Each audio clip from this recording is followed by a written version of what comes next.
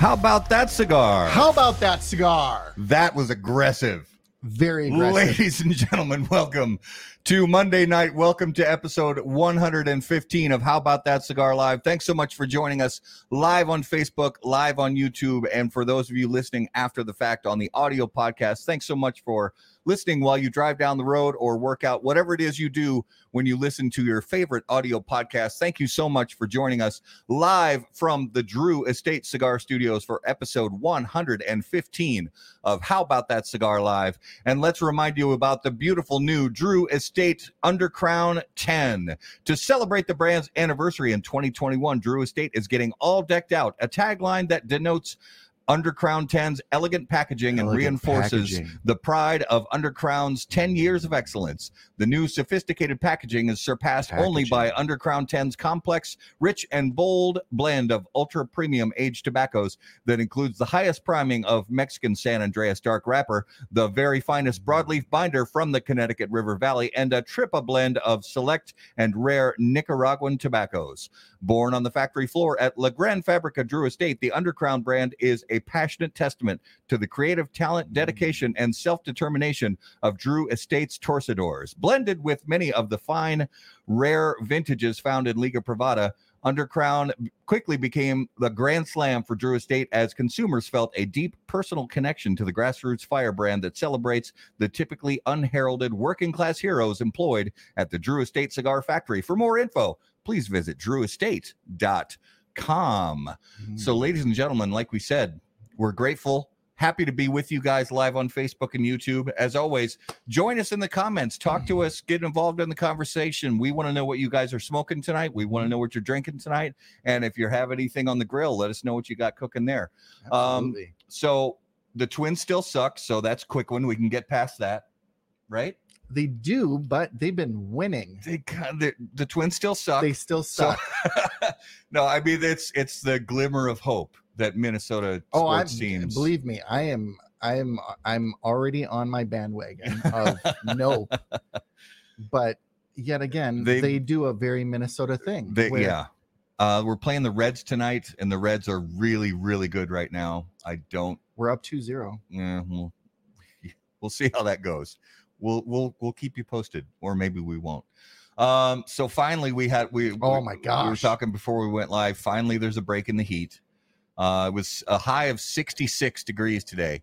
So for anybody and any of our friends in Minnesota, you know what a welcome feeling it was to not have that sick humidity anymore today. So it was a nice little break. And even though just talking about the Stanley Cup playoffs, even though our Minnesota Wild, were eliminated pretty much right away, it's still a very entertaining playoffs to watch. The teams remaining, Montreal, Las Vegas, who did we just watch the other night? We watched New York and the other one, the other team that was playing New York. Crap. It was such a great game too.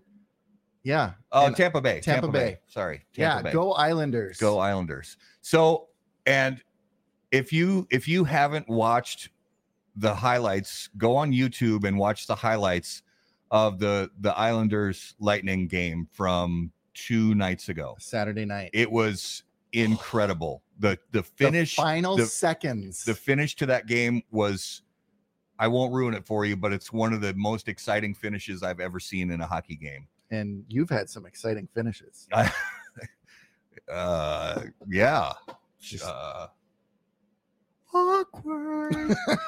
So that, but yeah, the Stanley Cup playoffs have been really exciting to watch. There's good teams left. I really, like I said, since Minnesota's eliminated, we really don't have a dog in the fight. But I would like to see New York make it through because it's been like 40 years, close to 40 years. And I'd love to see Vegas get through because although they did beat the Wild, they were the better team. Then we can say that the team that made it to the Stanley Cup is the team that beat the Wild. Mm-hmm. So, but yeah, it's an exciting series to watch. So let's get to our. I don't think we should wait. Do we have a guest? We do have a guest. Oh, we have a guest this evening on the show on episode 115. And as always, guys, special guests on How About That Cigar Live are brought to you by Corona Cigar Company and coronacigar.com, the internet's largest and easiest to use virtual cigar store. Corona Cigar Company offers you the finest handmade cigars, humidors, and cigar accessories at the absolute lowest possible price. You'll also find unique and limited cigars containing Florida sun-grown tobacco. As a proud American, president and founder of Corona Cigar Company, Jeff Borshowitz, believed it was possible to bring cigar tobacco farming back to Florida. At Corona Cigar Company and coronacigar.com, you'll find the best selection anywhere in the world of cigars containing this special Florida sun-grown tobacco. If you live in Florida or are just visiting, be sure to visit any of the great Corona cigar locations in downtown Orlando, Sand Lake, Lake Mary, and also the Davidoff of Geneva Lounge in Tampa. For more info on all of that, please visit coronacigar.com and floridasungrown.com. Ladies and gentlemen, put your hands together. Welcome to episode 115 of How About That Cigar Live from LFD Cigars. John Carney. Boom. Boom. Oh, yeah. He is. That's so hot. That is so hot. It's this is a shirt from this guy. He's a bodybuilder. His name's Brad Castleberry, and he's just out of control. And he does lifts. Everything's easy work. He used to get kind of railed on because they accused him of using fake weights and stuff. The guy's jacked. He's out of his brain. But his catchphrase is boom. After every time he does lift, he's like, boom, easy work. So my buddies and I joke around, and I was finally the idiot that picked up the shirt. So now I wear the boom shirt, and everybody thinks they have no idea it's Brad Castleberry. They think it's something that I've made, and it kind of looks like the Doom logo. So it's pretty badass. It is, yeah. I love it. I love it. We already got the guys in the comments. Mr. America. I gotta give the guys what they want. You know, Kevin, Quentin, all the guys that are in here, Bill Coins hanging around. I gotta give the guys what they want. But I know I see you got Corona Cigar there. I'm actually I live just about a mile and a half down the street from the downtown location. So I just live just north of downtown Orlando, and they are the ultimate cigar experience. I will say that. I talk about it regularly, but everybody seems to be visiting Florida. If you get the opportunity and you're in one of those areas, I highly recommend checking it out. And there's lots of good retailers in the Central Florida area, but it truly is the Disney World of cigars, in my opinion. Yes, absolutely. So Garrett and I are about to fire up these lovelies. Look at that. Look at that. Oh. So for those of you listening on the audio podcast, you'll just have to go on YouTube and look at this because it's so pretty. So what you two have there isn't actually in the market yet. It was intended to be in the market last year. It is technically in production, but as production's gone up and down over the last 16 months, fortunately we're back to full production now. As of last week, we just returned to full production, which was nice. That'll still take a few months to get caught back up. But what you're smoking is the TAA 50th anniversary Tercera edition, which is the third edition. The reason we've continued, we had the Segunda, the previous release. I really liked the logo that the TAA did for the 50th. Yeah. I thought it looked really elegant. I thought it was great. I think their logo is very creative as it is, but the addition of the leaf and the color, I really like that. So I pitched it to Lito Mendinez, and I was like, I really like this logo, and I'd like to kind of make, a series that goes along with that past the 50th anniversary, because the 50th anniversary happens. There's all this hoopla. They got all these new logos, and then boom, it's done, right? The convention's over, and you never see the logo again. It's like you spent all this time on this. It'd be unique for us to take something and continue on a different edition with it. So this is the third edition. It's a 6.5 by 58 box press chisels. If I'm wrong, by the way, I put the sizes, measurements, and stuff on the bag. So if I'm wrong, let me know. But I think it's 6.5 by 58 box press chisel.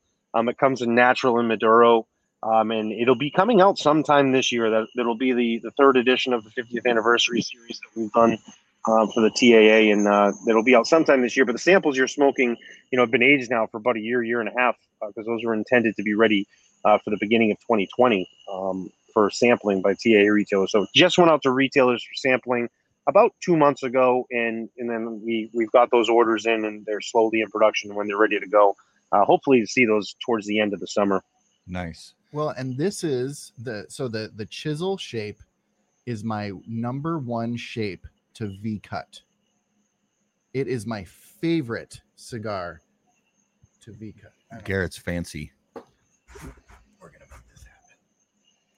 So Garrett, it is a unique thing. I have cut a chisel that way before. It is cool. The integrity of it stays together really well just because the way it's rolled at the cap. It is a really good cigar to V-cut, and it kind of creates like a little canyon there. But I cut it any different way. The way I tend to cut is just a pinch. I pinch the two sides together because I don't usually have a cutter on me all the time because I either one lose it, two it gets confiscated at the airport, or I don't dare use the one at a retail shop. Well, and this is one of the prime examples of for those of you who aren't familiar with the chisel shape. And LFD really pioneered this. There's a lot of there's a number of LFD blends that you can get introduced to this on. And even this cigar, a 58 ring gauge, for those of you who aren't big on larger ring gauge cigars, if you don't enjoy smoking larger ring gauge cigars because of the feel, that's why the chisel is so great, because this 58 ring gauge feels like a 50 ring gauge. It's really easy to smoke, and it's starting out beautifully. There's a joke there, but I'm gonna let that one go. So I'm smoking. I'm following along in the comments too, so I see some questions that I'll get to. But I'm smoking tonight the brand new LFD Stars and Stripes, and this is exclusively for our July 4th gourmet smoke session and fireworks show. On the July 4th, I'll be doing a live broadcast. People have been following along. I have a cooking program called Hacking Gourmet, and we do La Flor Dominicana gourmet smoke sessions each month. And we've got one next week, actually this week on Wednesday in Arkansas, and then on the following week for the 4th of July, we're going to be doing 2 episodes. At 3 o'clock on the 4th of July, we're going to be cooking a tomahawk ribeye and steak hot dogs. And then at 9 o'clock, when the sun goes down in Maine, we're going to launch about, I'm not going to give a total number, a dollar value, but we're going to launch several $1,000s worth of fireworks into the sky live on Facebook and YouTube while we're smoking these cigars. So these are available through our partner. Actually, I'm kind of up in your neck of the woods at Jack Schwartz in Chicago. Oh, nice. Oh, yeah. Beautiful. Yeah, I love some of the cigars that LFD has really kind of celebrated the talents of the people in the factory with the special designs and things like that. LFD has really done a good job with that over the last number of years, and that one with the stars and stripes on it is just beautiful. Yeah, it was awesome. They shipped out to the retailer about 2 weeks ago, but I just got my hands on them last week and I got back to the office. And if you see me looking down, I'm looking at it, but it just looks awesome. It's got a barber pole in it too, so stars and stripes. Yeah. It's the shape of our TCFKAM, but it's a different blend. As you can tell, the wrapper's a little darker. It's not quite Maduro and it's not quite natural. Yeah. So yeah, it's a really cool cigar. I like it. I think it's something really fun. This may be, there's going to be a season 2 of the gourmet smoke sessions. We're going to continue doing these at the end of this year. Our grand finale is in February down at Davidoff at Tampa with Corona Cigars and Jeff in February 22. But season 2 will start before the grand finale of season 1, which would be a little weird, but I get to do what I want with it. You know what I mean? I don't work for ABC or NBC or something like that. So we'll get season 2 kicking off early in the year. But I think this is one that will come back. I'll try to do a different variation with it with a different retailer each year with the 4th of July. Because it's just something fun. I've been doing a fireworks show for the last probably 8-9 years, and I streamed it last year. So when 4th of July popped up, I'm like, we've got to do a gourmet session. We've got to do tomahawk ribeyes with steak hot dogs. I was like, and then we have to do the fireworks show, and I have to have a cigar called the Stars and Stripes. So it coincidentally worked out very well. Yeah. So, and as you mentioned, we are getting some good questions and comments from people already, but and I promise you, we will get to that. It's already on our list. But one of the first things I want to get to, John, is just talking about, because last time we talked was March of last year. It was just before COVID caused the lockdowns and the shutdowns and things like that. So, talk to us about how LFD is bouncing back and what you're seeing from your retail partners and your consumers out there. It's certainly been an interesting 16 months. I mean, I think the word interesting is, it's been used, and it's probably falls short of describing it. But for me, it's been really interesting to watch. And us as a company, it's been a lot of ups and downs with it. Fortunately, it wasn't as bad for the premium cigar industry as it was for a lot of other industries. I grew up in the restaurant business. COVID was brutal for restaurants that weren't involved and previously involved in like pickup business, to go business. I used to be a manager for Olive Garden when I graduated from college way back when, and people, they've stayed pretty consistent, but I understood that because Olive Garden's always had a huge to-go business. People don't realize it. They think it's going in, casual dining restaurant. You go and just sit down. I mean, we do $3,000 to $4,000 a day in to-go business on like a Monday, Tuesday, every day of the week. You're doing big business with that. So, restaurants like that had an opportunity to transition, but, small hospitality industry, small businesses just got nailed. And it's fortunate in the cigar business, the demands, went to another level, the production levels.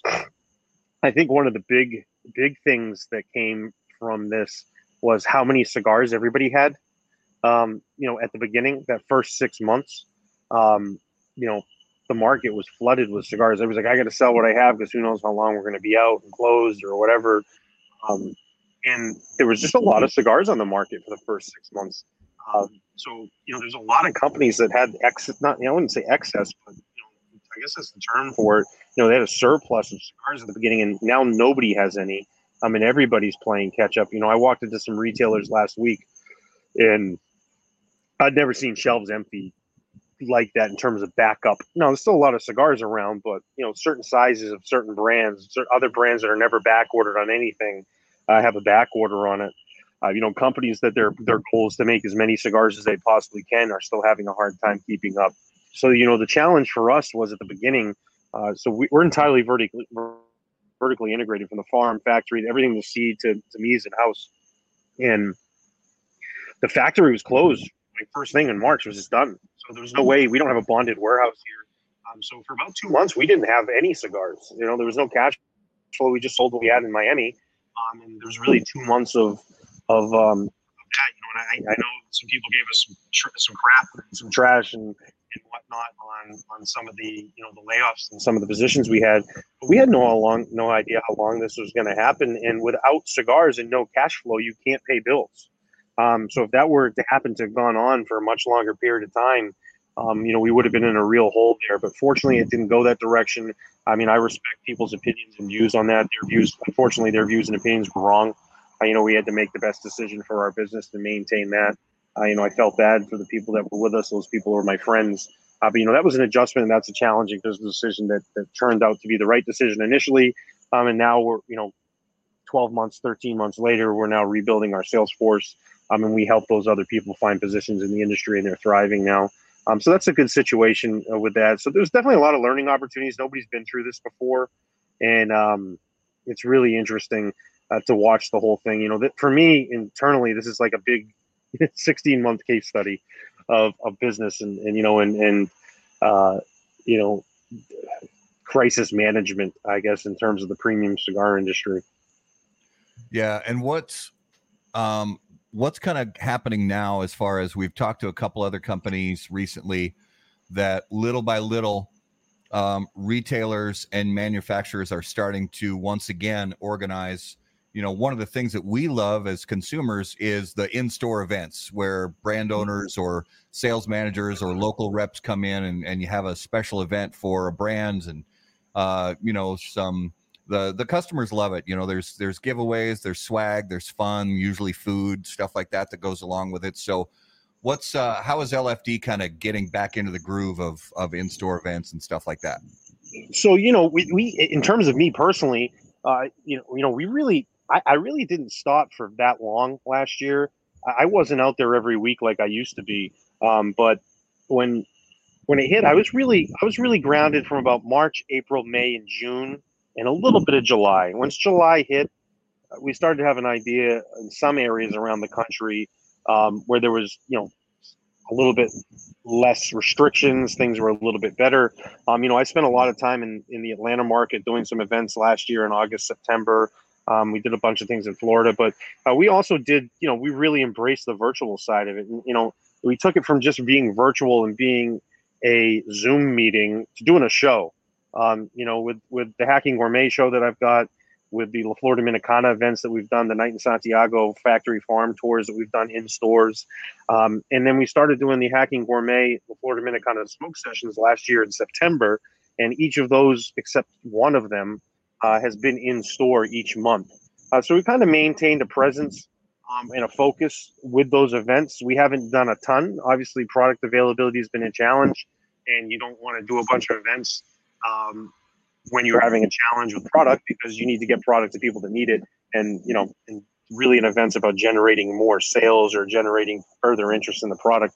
And the last thing we needed at that time was more interest if there's something backed up. But that was really, for us, has kept the focus. We really fine-tuned the way now that we do actual events in person. The event I have going on Wednesday is one of our gourmet sessions, but there's going to be a live broadcast involved in it. We're going to be streaming live online at the same time, and then we'll be doing the event in person. So everybody that's there is part of a live broadcast. They're participating in food, drink. So it's really about bringing a full experience all together in one place. For any number of people, the one I got going on Wednesday is for 50 people. The one I had last month in May was for 150 people. So it's really trying to engage people in the environment that they've been involved in and the experiences they've been involved in over the last 12 to 14 months, but then bring it back into the store. Then there's some people that prefer this. There's some people that do enjoy, sitting and watching an event, watching a show, having a cigar. They can't make it to it. I really tried to find a way to implement that into our events. And as our sales managers get started, our new sales managers, they're going to be focusing on that as well. So that, I had 2 new guys start last week, and we were all talking about ideas and different concepts that they could do with the events, because everybody wants to do something that's a little more exciting. And this environment in the last year has caused this industry to have to be more dynamic in terms of events. Yeah. We got a cool kind of side question from one of our regular viewers, John. John wants to know, he said, I just bought my first Blackstone grill. What do you suggest to season it, oil or bacon? Oh, there's 2 good questions. So John also had an earlier question. He asked why we're not going to the PCA show. We're not trying to make a statement. It's the same concept I talked about with events. We're doing 1 to 2 a month to keep the events and keep things relevant and continue to go forward. And then in terms of the trade show, we just got back to full production last week. The trade show's in about 2 weeks. It would be impossible to go to a show and try to generate existing sales, launch new products. The only thing we're going to really miss out on, which is unfortunate, is the connection with the retailers that you have in one place. But we're really focusing our efforts 100% on the production side and reestablishing the sales team. And so we're not trying to make a statement towards the PCA. We made no press release about it. So there's nothing vindictive about that. It was really just the focus on what's best for the business and best for our retail partnerships. I just got a Blackstone grill too. I've got the 36-inch air fryer. Great question. I would highly recommend using seasoning it with vegetable oil. Bacon fat would be delicious. However, it has it's going to end up breaking down a little bit faster. That vegetable oil is the best thing to season it with, in my opinion. That's what I've actively seasoned it with. When I clean it off, I season it with vegetable oil. Just creates a nice layer. It's got a good smoke point. But you could use bacon fat. My recommendation would be to use bacon fat right before you cook something. Yeah. Throw it on there right before. Yeah, I agree with seasoning. Bacon, you want vegetable oil because it's neutral flavor, and you want bacon, and you want it also because it can have a higher smoke point, and animal fats can tend to go rancid faster than processed vegetable oils. So it's just gonna break. It's just gonna break down. Yeah, I'm a grapeseed fan for a lot. I used vegetable for a while, and I found that grapeseed actually doesn't leave a flavor. So with my cast irons or anything, grapeseed has just been money. I cook with grapeseed.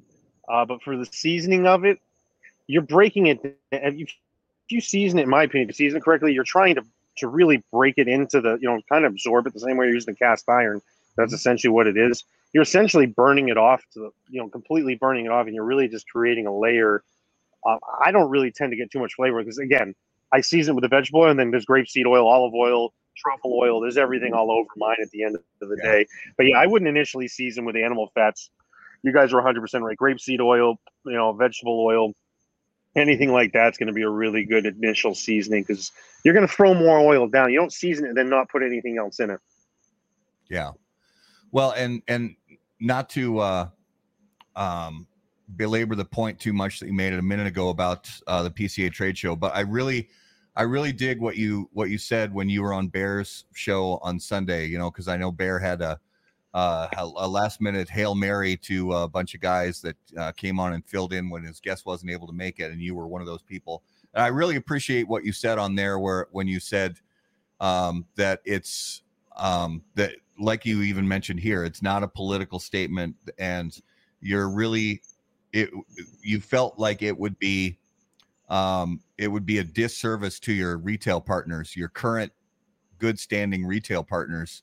If you're out there, selling to possibly some new retail partners and not able to fill, orders, to the people who are already keeping your lights on. So I really respect that a lot. Yeah, no, I certainly appreciate it. And, in reality, for me is, I understand we don't make enough cigars for the demand of our product. We're just a smaller company in regards to that, smaller than what the demand is. In terms of the size, we're pretty moderately sized, cigar brand, but we don't make an endless amount of cigars, and it's frustrating for some retailers, and I understand that. But the best focus for us and the best way for us to be seen is I need to have a salesperson talk to you on the phone. I need to reestablish that. We need to make sure we get caught up to a point where our retailers at least have the ability to communicate to their customers, about what's going on. If there's, it's been a really challenging year in regards to that. As I said, on our end, it's great. We've been selling a lot of cigars, and our retailers are selling through them really fast. And the demand's getting more, and the reputation is continuing to grow. So it's a great situation. We really do need to focus on it. And, and I was honest too. The PCA is a great organization. I find it very important. The show is a problem. There are issues with it. I'm not going to pretend like there aren't issues. If there weren't issues, the 4 largest cigar manufacturers in the world wouldn't have left the show. Right. There are issues, but I think it's important to support the organization, and I hope they continue to work through those issues, and I think they are. But that was really not a major part of our decision making. If there was 100% of a decision to make, 5% was about the show issues. 95% of it was about our ability to make sure that we maintain our production schedule and continue to get back a healthy spot. Absolutely. And are you guys still members, PCA members? Yeah. Or are you not closing that? Oh, okay. Mm-hmm. So Raul, one of our local guys, he's asking about who's got LFD locally. And for those of you listening and watching who don't know where we are locally, we're in the Minneapolis, St. Paul, Twin Cities area. So Raul, like Garrett said, everybody, Sodi's Cigar and Pipe has them. Stogies on Grand has them. Tobacco Grove has them. Burn has them. I'm sure there's a couple other shops that I'm forgetting about, but I can't recall a shop in the Twin Cities area that does not have La Flor Dominicana on the shelf. So yeah, we have a pretty healthy business in the Minneapolis market, and there's a lot of supporters there. And honestly, over COVID, we had a sales rep that covered that area, but my sales rep from Florida now covers it, and that guy is like a legend. He used to sell vinyl records in the 80s, and he's the best cold caller on the planet. Like he'll sit on the phone and talk people's ear off, but give them the service that they really need. So while he's been not really, I wouldn't say bored, but when he's been traveling less and had more free time, I've sat and listened to him call people in Minnesota. He'll take like a day and call like the 9-10 accounts we have and spend like an hour talking to each person, going through everything. So he's done a really good job of trying when we have things to make sure the accounts are taken care of up there. So it's been as I said, I think it's been a good thing for the Minnesota market. It's been a pretty healthy representation for us up there. So I want to talk about, you mentioned it a little bit already. I want to talk about the gourmet smoke sessions, and I want to talk about the Hacking Gourmet. This has been something so fun for me to watch, and I know Garrett to watch during, ever since it started out. And it was really kind of, when COVID hit. And tell us about the genesis of the Hacking Gourmet and how that all came to be. So the real way it started, I've been doing cooking events in cigar shops for over 9 years. And by the way, tomorrow's my 10-year anniversary actually with LFD. So I guess this can be my 10-year anniversary show. Yeah. But I've been doing cigar and cooking events at shops for over 9 years, even when I was a sales rep. And I was doing them before I was a sales rep. So it's been over 10 years. Before I worked for LFD, we were doing some cooking stuff at a shop I worked at when I was in grad school down here in Orlando. So really it was born out of having this extra time in reality. By the way, it's raining out here real quick, guys. I'm going to go under the hood. Hold up. Oh yeah. No worries. This is going to be a really scientific method here. We're going to take a towel, put it over the computer, and there we are. There we go. So, now we're comfy. Yeah. So yeah, it was really brought to you by, the situation of we were doing some cooking events, and I'd always kind of done some of these things. And then Brian McGee and I, we did a cooking event together in October in Big Spring, Texas. It was a competition. He won technically. I won the popular vote. He won the popular. One of us won the popular vote, and one of them won the electoral college. I'm pretty sure I won the popular vote, and he won the electoral college. So we did that event. So when COVID hit, I called Brian up, and he and I had some stuff that we were going to do together after that. And I had said to him, hey, I want to do the show, just call it Quarantine Grilling, something to do. We started about 2 weeks after COVID. And he goes, it'd be great. We did it every single Monday for about 6 to 8 months. And then we, in July hit, we changed the name to Hacking Gourmet. And the goal with it is to get, to turn this into an experience that consumers and retailers could participate in person and virtually at the same time. When things kind of returned back to normal, and coincidentally, it didn't return back to normal as quickly as we thought. So I kind of took it to another level and started doing some of these on my own. But the plan was always to take it, do some things with Crown Heads, and our partner Fred Rui, who's our moderator on the show, to get him involved in some things going forward. So yeah, it was really born out of, we just had nothing going on. We were both cooking, and we used to do some cooking events, and I've always done them in shops. And I was like, how can we create something that when this is all over and said and done, that we could transfer this effort and time we put into something that's valuable. Yeah. And if you guys don't know who Fred Rui is, he's the best. Yeah. And follow him because he puts at least one smile on my face a day. Yeah. With the stuff he's hilarious. It's funny. So how it went down with Fred was, I was in Orlando on vacation for like 2 weeks prior to COVID. It was like the end of February, and I ran into him. He lives in this area, so I ran into Corona and we hung out. Fred and I always knew each other, but we never really spent much time together. And so we talked for like an hour or two, just hung out, smoking, talking about food, cigars, life. And then COVID hit, and I had just seen him, and we started doing this quarantine grilling thing. And Fred specializes in online marketing, and his background he has a very extensive background in cigars and just a bunch of different things. He's a master of many different trades. So he had interest in being involved. He reached out to us. He's like, hey, I'd like to be part of this. It gives me something to do. We spent many nights, Fred, Brian, and I, talking about different concepts and ideas going forward. And there's still things that are in the works with that. And it was great that he jumped on and decided to be part of it. And, I think he just generally enjoys it. And, and it said that we have plans for a lot of other things with this outside of just what we're doing with LFD. LFD will always be involved in it. They're a partner of ours in Hacking Gourmet. Obviously, they're a significant part of my life. That's my actual job. And it's been fun to take something that I have a passion with culinary, and bring that into this industry and bring that into the LFD world, because Lito's very passionate about too. So when I pitched them on the concept, they were like, yeah, absolutely, this is great, go ahead. And it's been fun. I mean, the gourmet sessions, there's nothing like it out on the road. I dare someone to show up with production software. I have 2 suitcases that have, production cameras in it. It's a shame tonight that I have my own show, and my lighting's pretty decent, but it's just a computer.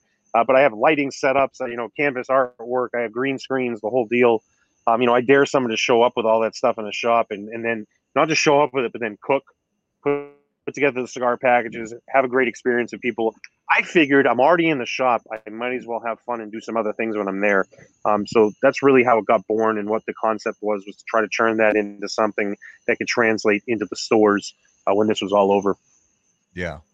So of all the dishes that you've made on at these sessions or on the Hacking Gourmet, what was your favorite one and what was your least favorite one? So I'll start with least favorite. I made this skillet cornbread that was awful. And on the show, we came up, we were like, my buddy Cole, he's an actual chef. And he came up, he lives right down the street from me up in Maine. So he came down after. And on the show, I was like, oh, this cornbread came out great, blah, blah, blah, blah. And he comes down, and the first thing he says, he's like, how'd that cornbread come out? I was like, dude, it came with soup. It was terrible. It's like quiche or something. It's terrible. It kind of had like a texture of quiche, but not really. There's no eggs in it. He's like, yeah. He was like, I was wondering. He goes, how it came, because the way you cooked. He goes, but you said it came out good. He was like, so I thought, I was like, no, I was totally lying. It was absolutely awful. So that was the worst thing I ever cooked. That was bad. That was probably the only thing I failed on 2 dishes in the last year. I failed on that cornbread, and then I did a white wine infused boiled dinner. Man, that thing was rancid. Oh God, it was awful.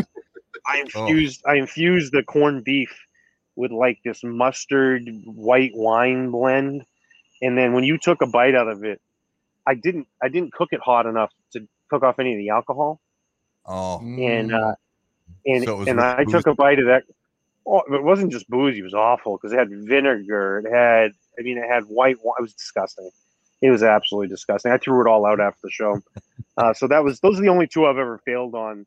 My favorite, man, we did an episode called Food Truck Fair, which I just posted some pictures up about a year ago. That was one I was probably the most proud of, because my family had a restaurant called the Snack Shack, and my food truck for that episode was called the Snack Shack. We all created our own food truck, and we had a friend of ours a friend of the show out in Oregon, who has a food truck called TW2F, What the Food Truck. And he's a big cigar smoker too. And we had him on, and that show was fun for me because I cooked food from the Snack Shack. So I knocked off McDonald's Big Macs, only I did them with like Wagyu beef and it was incredible. I homemade pickles, and I did a family onion ring recipe. I made buffalo. I did these these smoked buffalo wings. I deep fried a secret family onion ring recipe. That was probably one that I had the most fun on, because I was dressed up in my Snack Shack gear from when I was a kid. So that was really fun. So I was really proud of that dish and proud of that episode. Nice. So let's say the stars align and you somehow end up on Beat Bobby Flay. What is your signature dish? Wow. I would probably do I'd do churrasco. I would do churrasco. Now I can outcook him on steak for sure. I can cook a steak just as good as Bobby Flay can. One of the challenges of Bobby Flay is the man's an incredible chef, but he's also a great cook. So if his stuff he's not familiar with, he can cook anything. So he's never going to screw anything up. He never overcooks anything. He never treats a dish the way it shouldn't. No, they may not like it, or maybe put together wrong, but it's always going to be layered flavors, and he does a great job with sauces. So you have to do a sauce to beat him. Because you have to have him make a sauce, you have to compete with that. So I would do like churrasco. I do fried yuca or boiled yuca. I do black beans and a Spanish rice. and then I do a churrasco because I got to do some type of sauce. You can't just do, hey, I'm just going to cook a tomahawk ribeye. So I'm really confident in my chimichurri sauce. I think it's phenomenal. So I'd take them on with churrasco. Yeah, chimichurri. I think I would someday like to have just like an automatic system set up to like just put chimichurri sauce on every food I ever eat. Guys, I put it on everything. So like we're doing the July 4th episode we're doing for with the fireworks show, the whole deal. We're doing tomahawk pork chops. Oh, and I have a rib rub that we're putting on it called the Notorious PIG. But then we're also putting chimichurri sauce on it after. So it's like whenever I have it, it's like you got to have a sauce on some of these dishes to make it a little more gourmet and just appearance. And for me, chimichurri is great. So, and I think it's a simple sauce, and there's a lot of different things that can go into it to make a lot of unique flavors. So I think a chimichurri would give Bobby Flay a run for his money. So are you doing?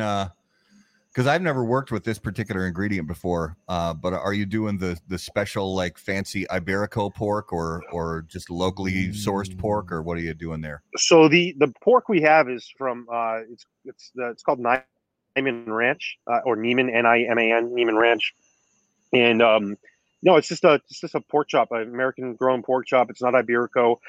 We have done some Iberico in the past. It's phenomenal.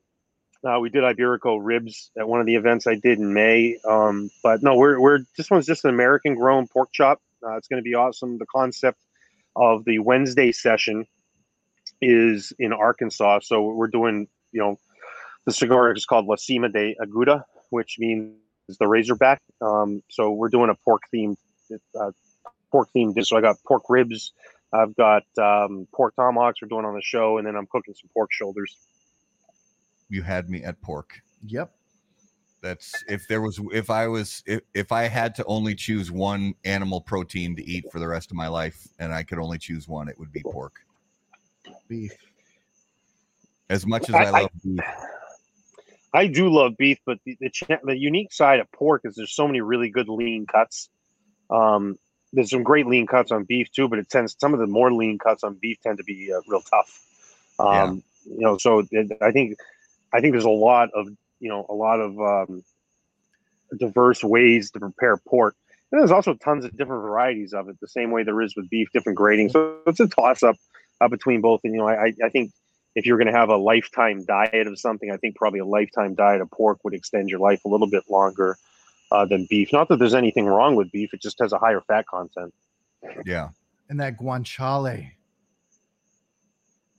The cheek meat of the pig. Yeah, the cheek. Oh my gosh. Jowl bacon, is that what they call it? Jowl, yeah. I don't know. I did on our 1 year anniversary episode of Hacking Gourmet, I did Wagyu beef cheeks, and I sous vide those in red wine. They were delicious. Thank you for saying sous vide. We didn't have to bring it up. It was we talk a lot about sous vide on the show, and we get a lot of hate in the comments. We didn't.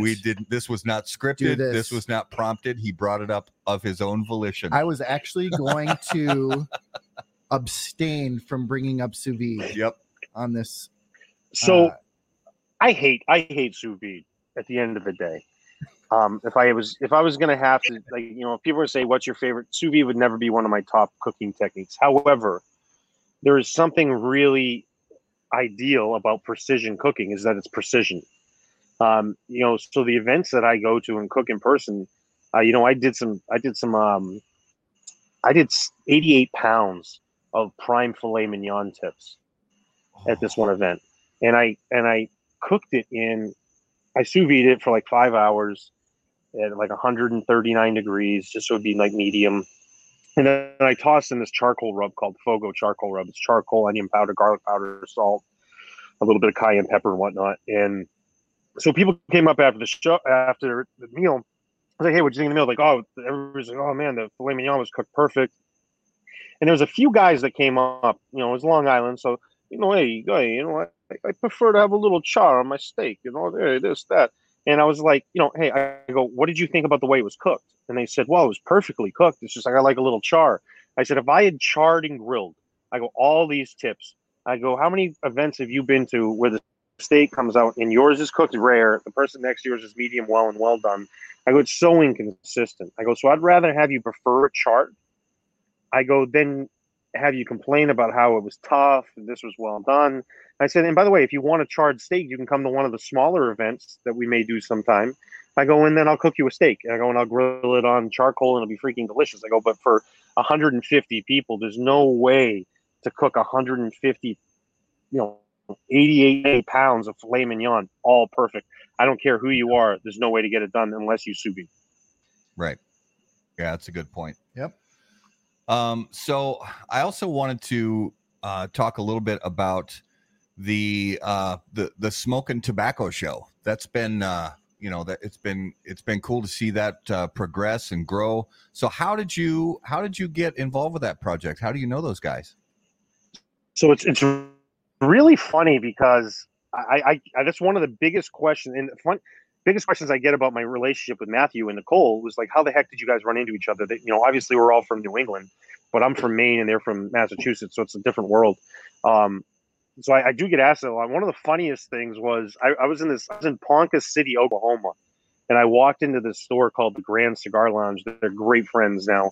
And I walked in and three of the guys like, hey, you're John from Smoke and Tobacco. And I was like, man, I've been working for 9 years. I go for LFD and these people recognize me from Smoke and Tobacco. And I was like, that's awesome. So, it's funny how Matthew and I ran into each other was I had met him up in New Hampshire at Two Guys Smoke Shop. He came out to, I was on the Cigar Authority. He came out to one of the events and we just kind of hung out and started talking and having some cigars. We had some mutual things that we had in common. And so we just started talking, and that was I'd say probably a month and a half prior to COVID happening. And then COVID hits. So I'm up in Maine.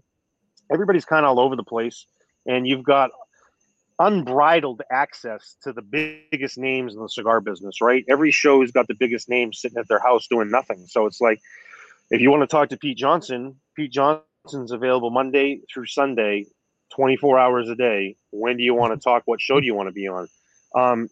So the John Carney demand, at secondary level, I'm several steps down for most of these people in terms of, cigar, I wouldn't call myself royalty, but those guys are cigar royalty and whatnot.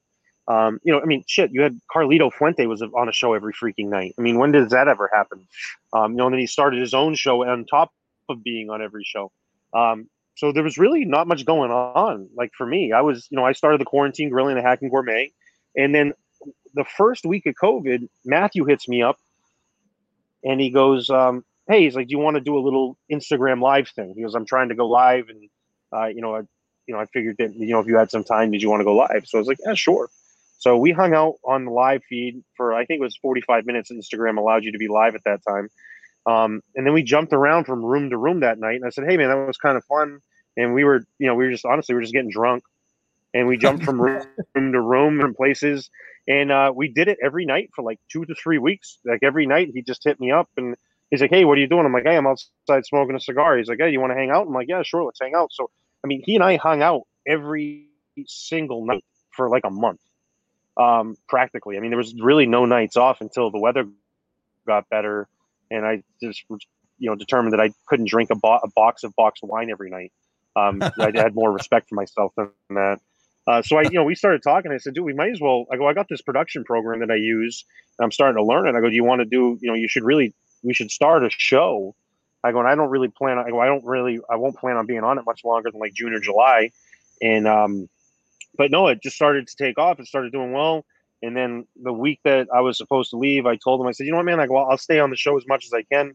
I'll have things that pop up. I'm not on every week. I'm probably on, 75 to 80% of the shows now. But I decided, I'll stick around. I didn't interfere with the show.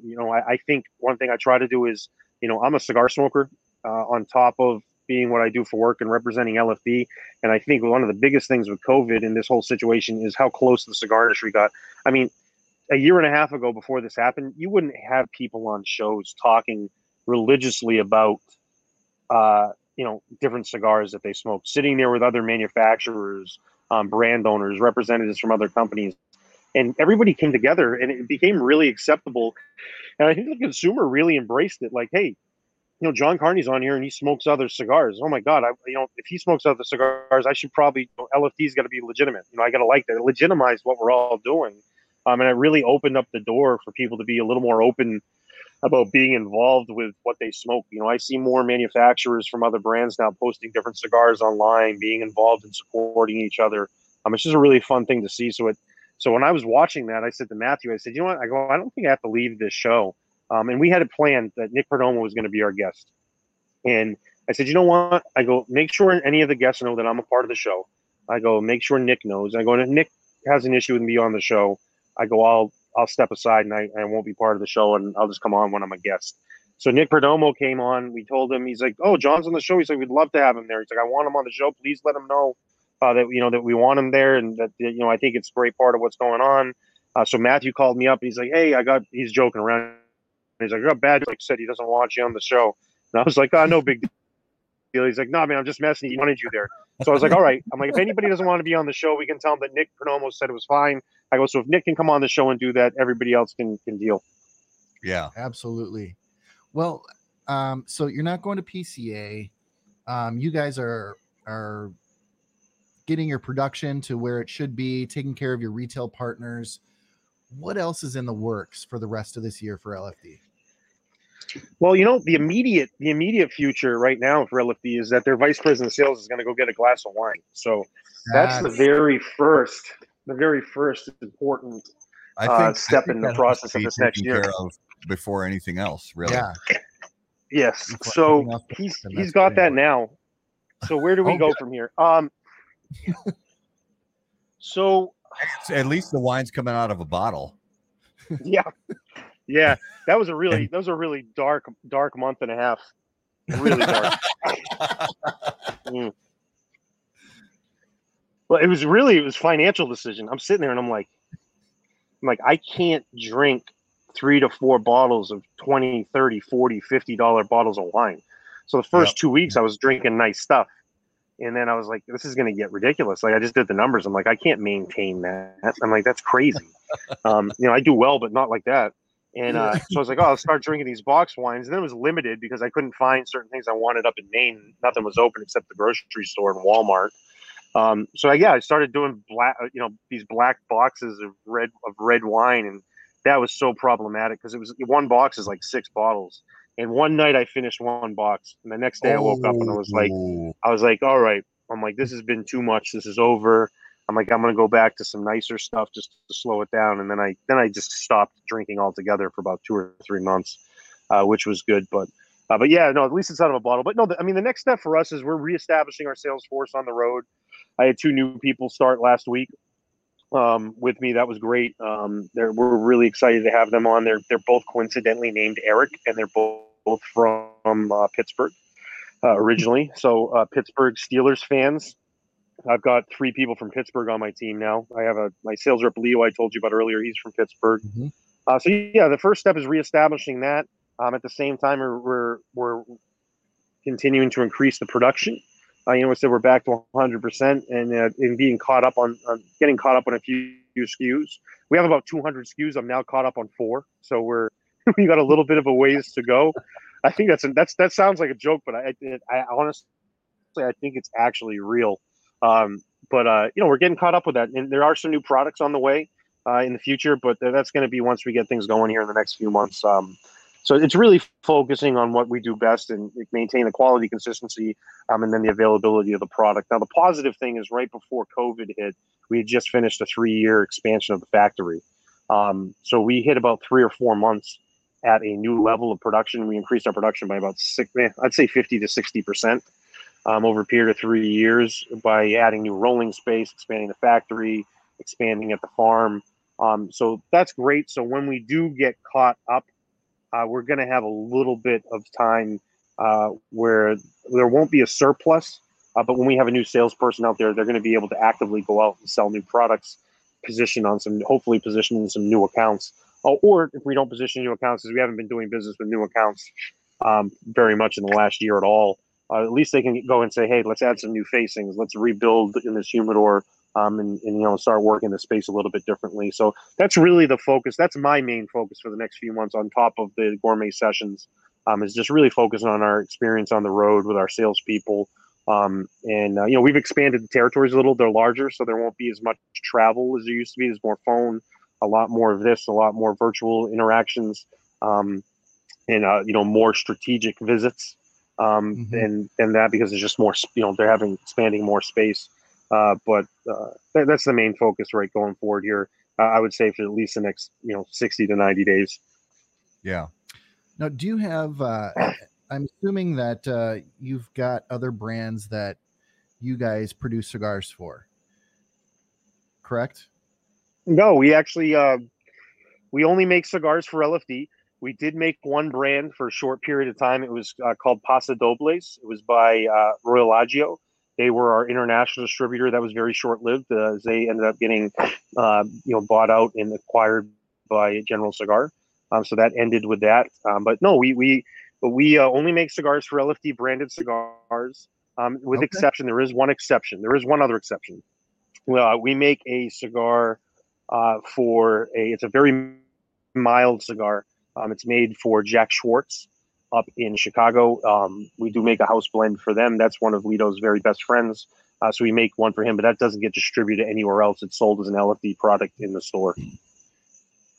Okay. Very cool. And you mentioned there were about 200 SKUs. And out of that, and we all go through phases, we'll go through a few months where we're really smoking a lot of one particular wrapper type or one particular size, things like that. But what's out of all the SKUs for LFD, what's the one you see yourself reaching for a lot lately? Well, I do jump around for a lot of different cigars, but I tend to see medium body products. I do love Double Ligero, but you can't smoke that all day, every day. Me personally, I'm not a very full bodied cigar smoker. I can handle them, but when I have a full bodied cigar, it's one and done. I tend to smoke a lot more medium bodied. I love the Cameroon cabinets. I smoke a ton of our Reserva Special. The 1994 is probably my favorite everyday cigar. But the one I've been jumping towards lately, I've been smoking a ton of Coronados lately. Super complex blend. It's one of the few blends that we actually tell you what the actual tobaccos are inside of it. We keep most of our recipes quiet. But that one, we talk that it has, Puerto Cubano in it. We talk about that it has Dominican Habano, Nicaraguan sun-grown wrapper. We actually disclose 3 or 4 different tobaccos that go into that one. So it's a really complex blend. I really enjoy that. And I bring that up because I smoked like 10 of them last week. And I was like, man, why hadn't I had this for a little while? So just recently, I flipped kind of over to Coronado on the short-term basis. Yeah. Well, and to answer Raul's question, my favorite LFD of all time was, and I've only had one, but it really blew me away, was the Cameroon cabinet. Are you still making that, or was that an LE? We still make it. It's a regular production line for us. You don't see it as much in northern states because Cameroon tends to be a real delicate wrapper. We use a higher priming of it, so it's a little thicker. But Cameroon is just, the northern states have just been a little more averse to pulling the trigger on a lot of Cameroon wrapped cigars. And there's a lot of cigars that, that use Cameroon. I don't think people realize, a lot of, like Partagas, I believe, is like almost all Cameroon. Some of their, the original Partagas is the Dominican versions, Cohiba, the Cohiba red dots are Cameroon. Yeah. So that, the Cameroon cabinet for us is awesome. It's funny you mentioned, because that was my first favorite medium bodied cigar from LFD. Real complex blend. Cameroon tobacco is one of the few tobaccos that I actually pick up distinct flavors. I get like a lot of nuttiness from it. Because I don't have a super tasting palate. I either like it or don't. But when I smoke anything Cameroon, I can tell it's Cameroon because it tastes like nuts. For me, it's actually similar. It's in the same vein as what we're smoking right now. And by the way, just checking in on these cigars, so I have the natural, Garrett has the Maduro, and the smoothness and the richness on this cigar is just it's absolutely killer. It's so smooth and rich, and it's so for me the gold tubo, the Oro natural, in that beautiful gold tube, that I absolutely love that cigar. And when I can find them, I buy them because they're really one of my favorites. I'm with you on that, Matt. I smoke the natural probably 4-1 to the Maduro.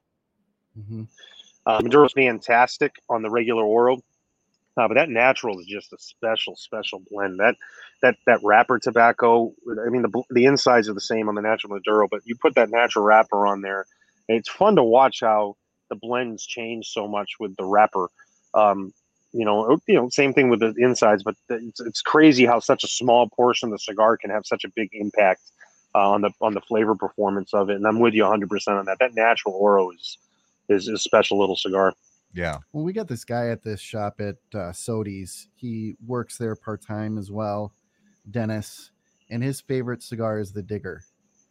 And he will smoke back to back Diggers. Oh yeah. And that's just how he rolls. I mean, he'll really smoke 4 in a row and just be good to go. Yeah.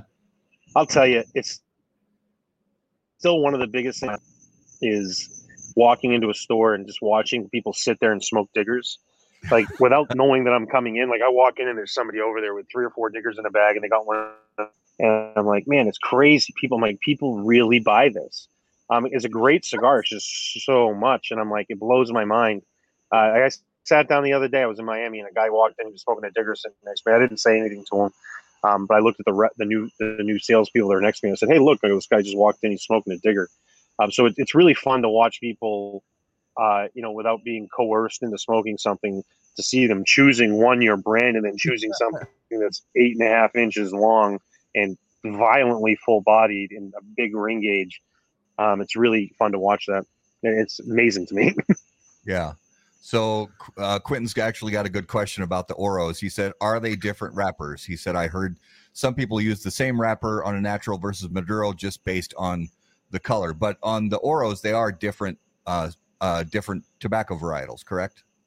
On the Oro, they're actually the same. So there's a Nicaraguan sun-grown natural and a Nicaraguan sun-grown Maduro. Those are both Habano wrappers from Nicaragua.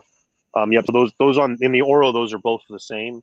On our Double Ligero line, coincidentally, we do use 3 different Maduro wrappers. We use a Connecticut broadleaf on 4 of the SKUs. We use a Ecuador and Habano Maduro on 3 of the SKUs, and then we have another 3 SKUs that we use Ecuador Sumatra. Now all 3 of those wrappers are grown in the same.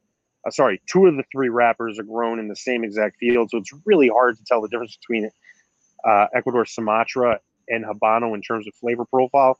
Visually, you can tell a little bit. The Habano is a little bit drier than the Sumatra, just in appearance, and the Connecticut broadleaf really imitates. I would say in reverse. Ecuador Sumatra that's been aged and fermented really imitates Connecticut broadleaf in terms of appearance. That's why a lot of people use Sumatra, and obviously the flavor profile is slightly different. But in Double Ligero, we do use 3 different Maduro wrappers. The reason why is there's like 8 different SKUs in a Maduro. You've got to spread it around because of the different size. I mean, if we were using the same wrapper for Diggers that we were using for 700s, you'd never have enough wrapper tobacco.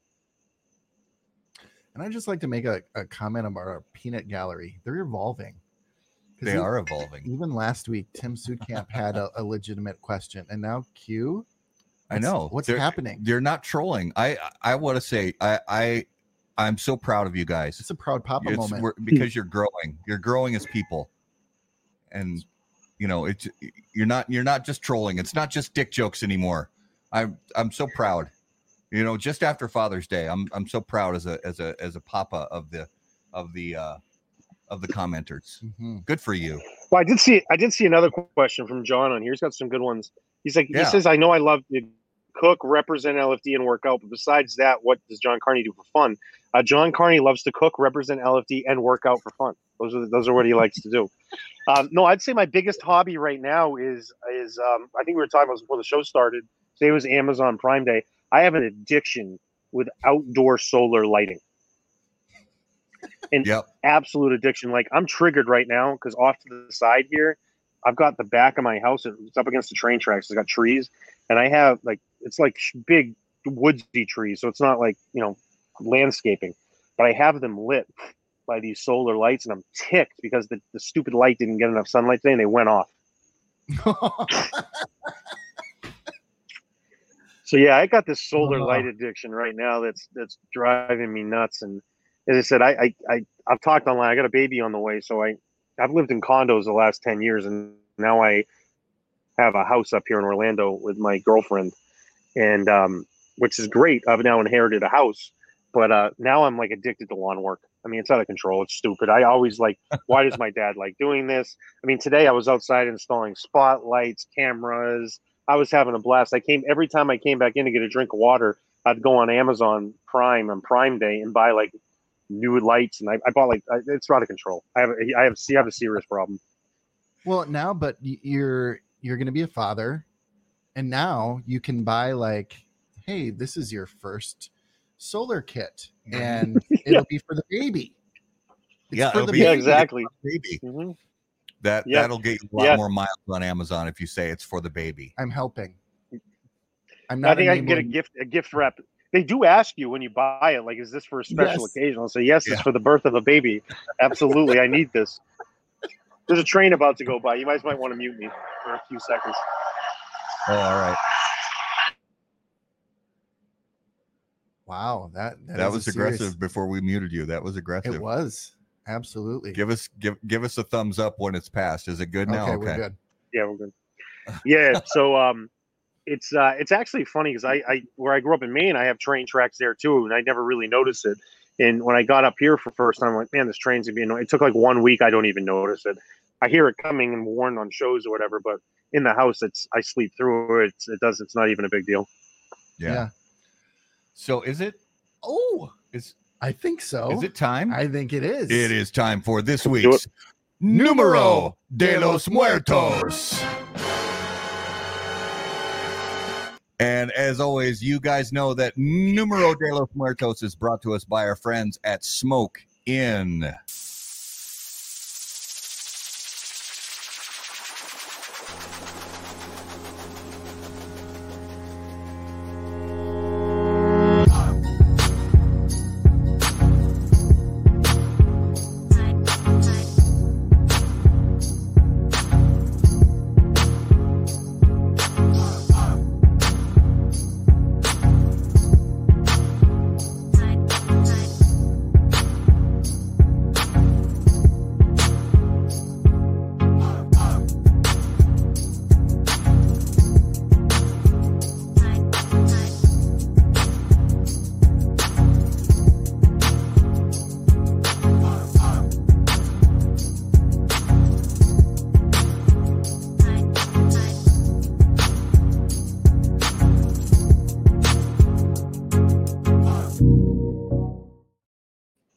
All right, Numero de los Muertos brought to you by Smoke Inn. Garrett, what do you have for us this week? All right, for those who haven't... Not to interrupt.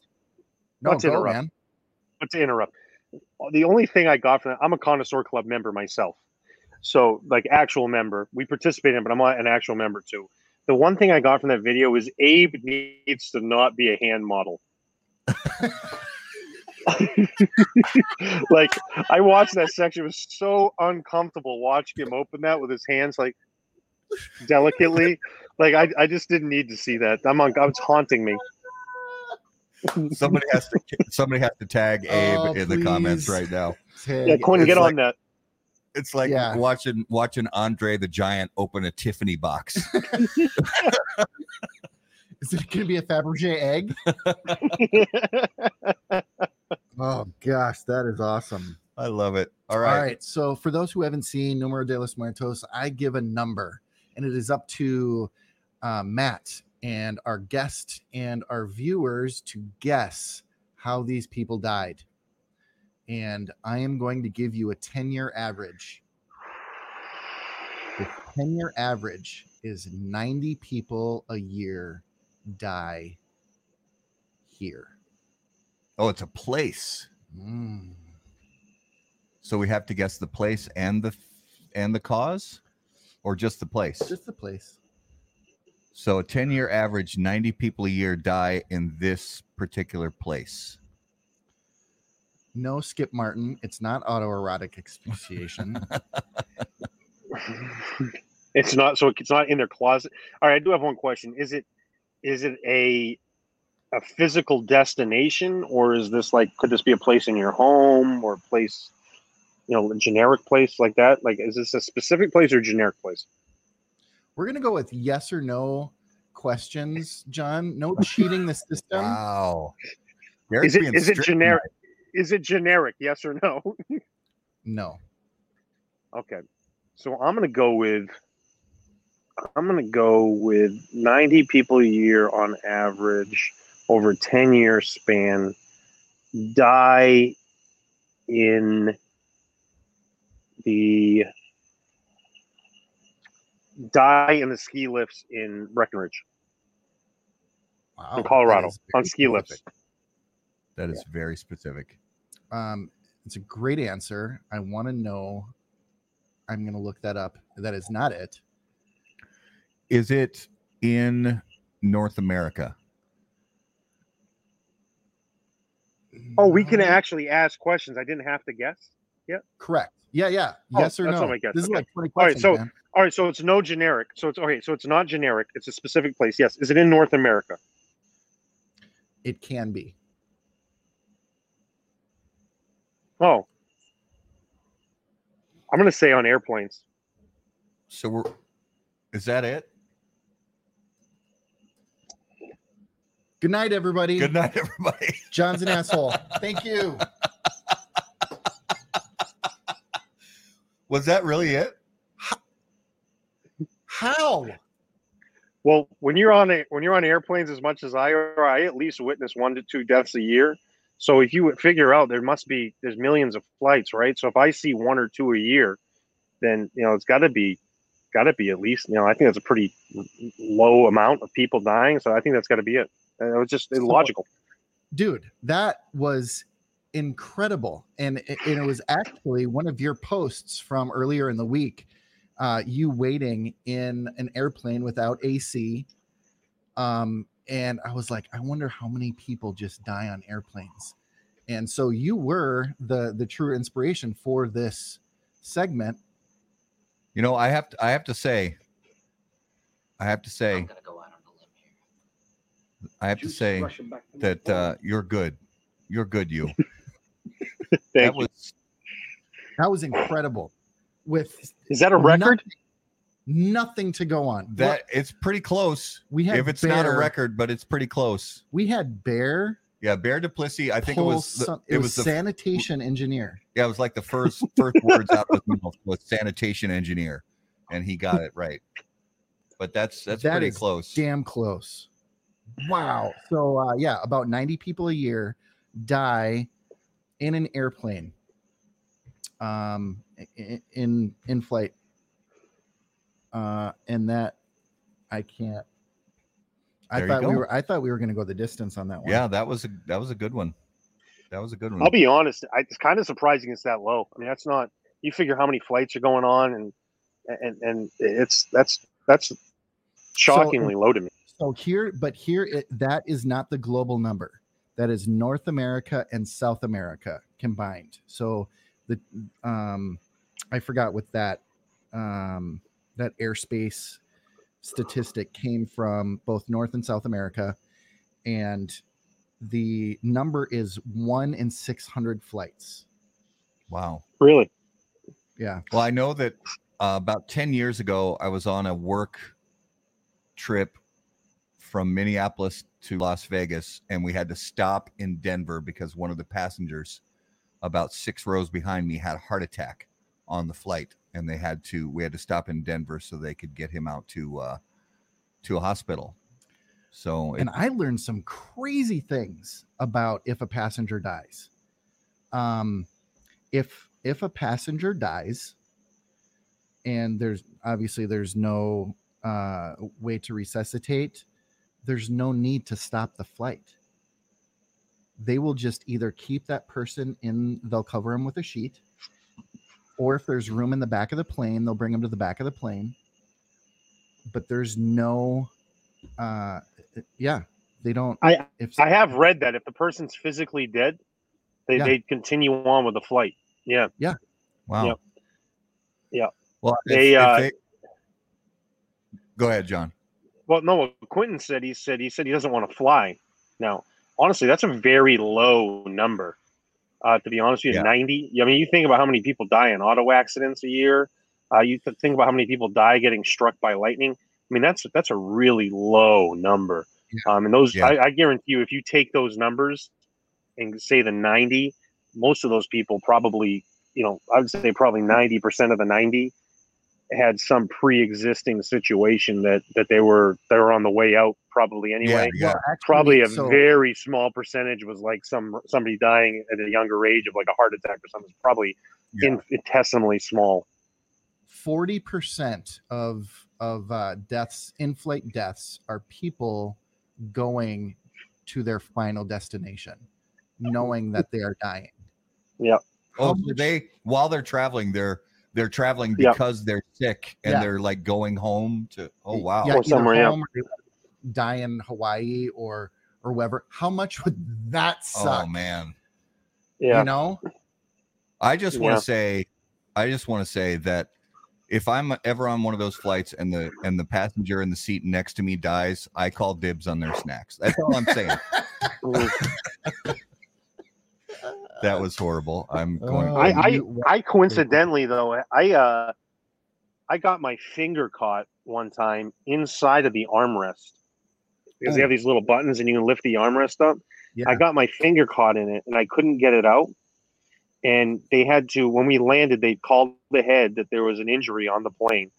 I was in the very first seat of the plane.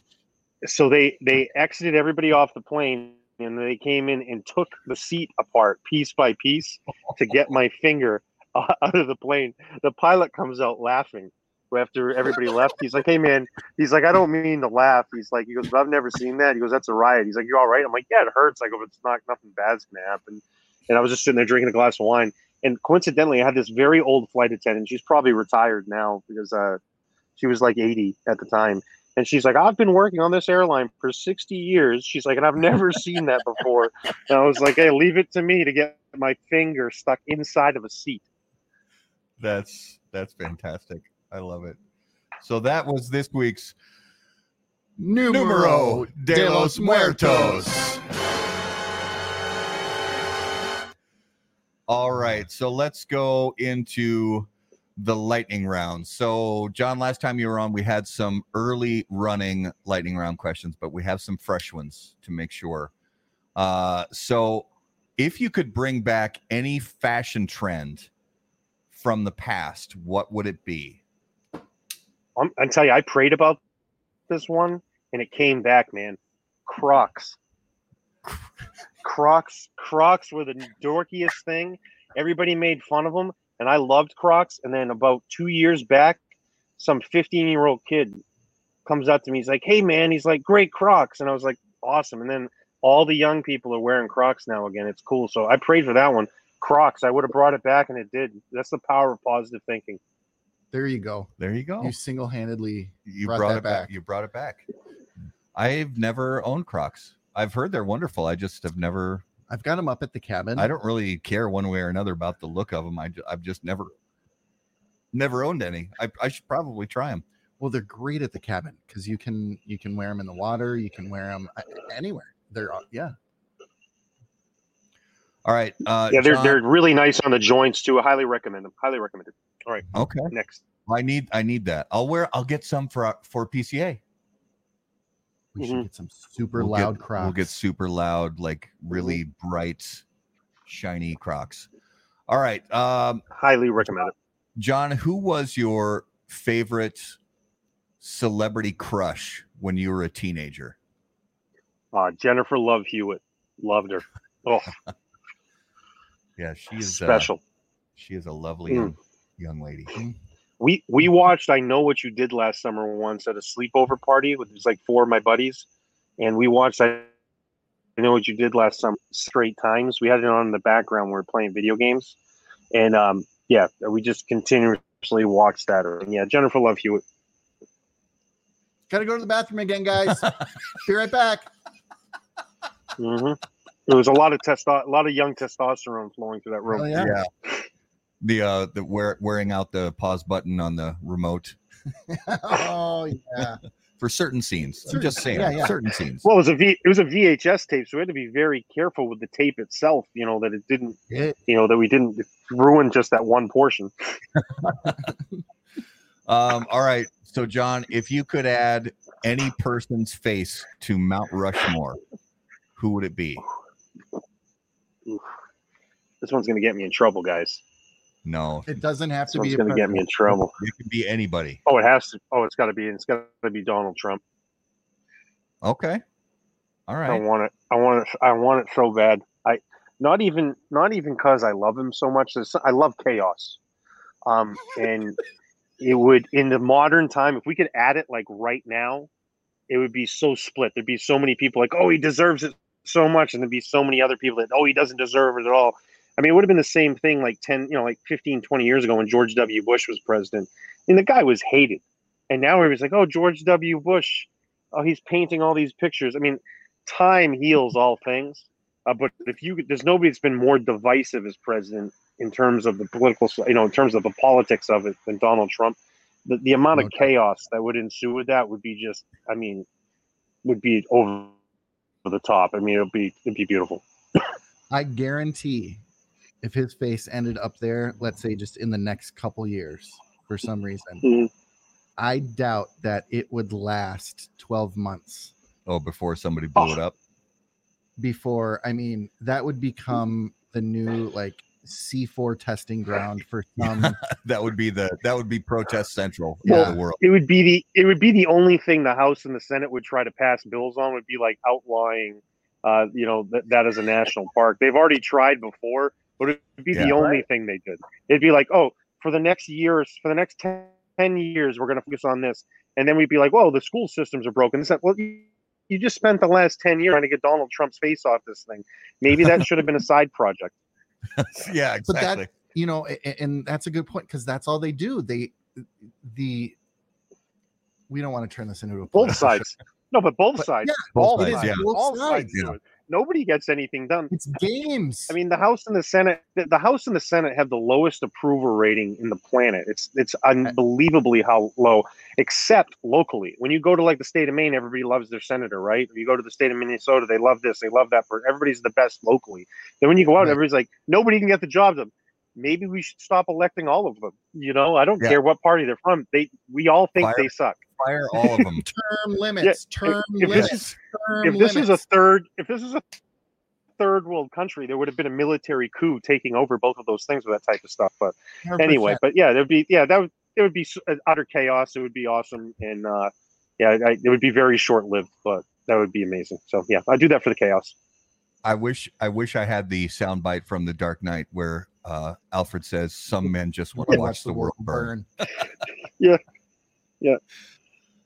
So let's do this week's notable smokable. And as always, guys, notable smokable is brought to you by Ace Prime. Notable cigars, notable passion, notable purpose. So, John, each week we talk about a cigar that we smoked recently that was interesting to us. It could be something that's been on the market for many, many years and we just revisited for the first time in a while, or it could be something brand new to the market that we just tried. So is there something you've smoked recently that kind of fits that criteria, that stuck out in your mind? Wow. You know what? I smoked a Byron, the Byron 25th anniversary that was made for Cigars on the Avenue here in Winter Park, Florida. I believe he's sold out of it now, but Don Patel, the gentleman who owns that store, beautiful spot right in downtown on Park Avenue in Winter Park. That cigar was awesome. It was really good. It was the flavor profile. It had that tannic nature of blueberries on the finish. Like once you swallow and eat a blueberry, it's got that tannic nature. It had that same exact mouthfeel and flavor profile. And I never had that from any cigar. So that for me stood out as something I'd never experienced tobacco tasting like that. And I never experienced a cigar that consistently stayed that way. So I would that Byron 25th anniversary by Cigars on the Avenue was probably the one in this last, I'd say, 6 months that I've had that's really, been above and beyond from everything else I tried. Nice. Garrett, what was yours this week? Well, last night, when I finally got a chance to really sit down and have my Father's Day cigar, I opened up the old humidor and I couldn't decide. I actually almost picked a Byron myself, but I decided to go with an Opus 20 year. And Good. Hold up. Which one did you smoke? The belly. Which one did you smoke? Oh, nice. The belly? Yeah. The reason I said just wait is I actually got a box of Opus 20. Oh, that is beautiful. That's what I'm talking about. Oh my goodness. That's so beautiful. Look at that. Yeah, great smoke. This is the Power of the Dream. Yeah. Yeah, and I don't remember the name that they call the Bellicoso. That's it. This is the power. It's the Power of the Dream. Oh, is it? Oh, is that the Bellicoso? Yeah, there you go. That's what I smoked. That's the one. Power of the Dream. Yeah, awesome smoke. One thing I'll say about it is it was fantastic. The smoke on it's great. It's awesome. I've smoked through half this box. I've only had it for like 2 or 3 weeks. The draw on it's impeccable. Yes. It's not. It doesn't. It's been blended right. It's a lot of companies will sometimes throw a lot of tobacco in and the draw is bad. Because you got to blend those tobaccos together. But this for me, the draw on it was fantastic. It was awesome. So yeah, I really enjoyed that. Yeah. So my notable this week was actually also it was my last cigar of the night last night, and just kind of when kind of the Father's Day, all that stuff kind of chilled out. I sat down with a glass of rum, and I found an old My Father Lounge exclusive from 2011 from Federal Cigar. Oh, wow. Oh, nice. Yeah, that was a good smoke. Really, and I had forgotten because I haven't smoked one in, I don't know. The last time I smoked one, I think, was probably 7 years ago, something like that. And even after 10 years, it had that My Father, character to it. There was plenty of spice, but it really smoothed out over time, and had smoothness to it, and kind of this back end spice. And it's just really nice to sit down at the end of end of Father's Day with a My Father cigar, and it really just didn't disappoint after 10 years of age on it. Really, really nice cigar. I think those Pepines kind of know what they're doing. Those Pepines know what they're doing A little bit. Yeah, the Garcia family definitely knows what they're doing. Well, they got really full-bodied, rich tobaccos, so it ages great, right? Oh yeah, for sure. Yeah, because it can, it can stand up to it. It can stand up to age, because even, you smoke it after 3 months, and although you're going to get a lot of different things from it 10 years down the line, it's still going to have that sort of signature to it, and I really dig that about the stuff that they make. So there's 2 more things I want to hit before we really start to close it out, if I can. Well, I'm just going to close the segment here. Oh, yeah. So that was this week's Notable Smokables, brought to you by Ace Prime, improving lives through fine cigars. Please visit aceprime.com to learn more. Now, I want to say that I am almost exactly an hour and a half into this cigar, and it is stupid, and in such a good way. Look at that burn. I haven't touched this once. I should say I haven't touched it up once. I was talking for a bit and it started to, but that burn on this large of a ring gauge, not all larger ring gauge cigars burn that clean. So obviously amazing construction. The flavors are a little bit more rich than what Matt was describing for me. But just awesome. Great job, you guys. Yeah. On this cigar. Thank you. Yeah, glad you're enjoying them. Yeah. And then I wanted to ask about the Super Bowl cigars that you guys do. Tell me a little bit about how that came to be and what the reception for that is like. So it's been huge. It started as it started from there's a retailer. It was a retailer out in Arizona named Baxter Cigars, and Joe, the gentleman who was the general manager there, he and I were just sitting around one day, and we're talking about the Super Bowl. It's like, hey, I'd love to come out for the Super Bowl, and he's like, you guys should make a football cigar for it. I'm like, it's a great idea, and so I messaged Lito and I said, hey, if maybe we should do something, a football cigar, for the Super Bowl, so we can be part of it. It's obviously a lot of cigar stuff going on around those times in big cities. And so it was something we started just the first year, and it had a lot of huge reception around it. And the unique thing of it, it's like when we put artwork on the cigars, I've read some people's comments, sometimes the trolls online, like, oh, this is just gimmicky. Yeah, of course it's a gimmick. It's a football made out of tobacco, but it's put on a really good cigar. Yeah, it's absolutely a gimmick. They're like, oh, that's like they're saying something, some groundbreaking information. And it's a gimmick. But when gimmicks suck is when it's a subpar or shitty product. But it's great tobacco used in a way that celebrates something unique and special. And there's nothing, in my opinion, there's nothing more gimmicky than the actual Super Bowl and the whole things that are around it.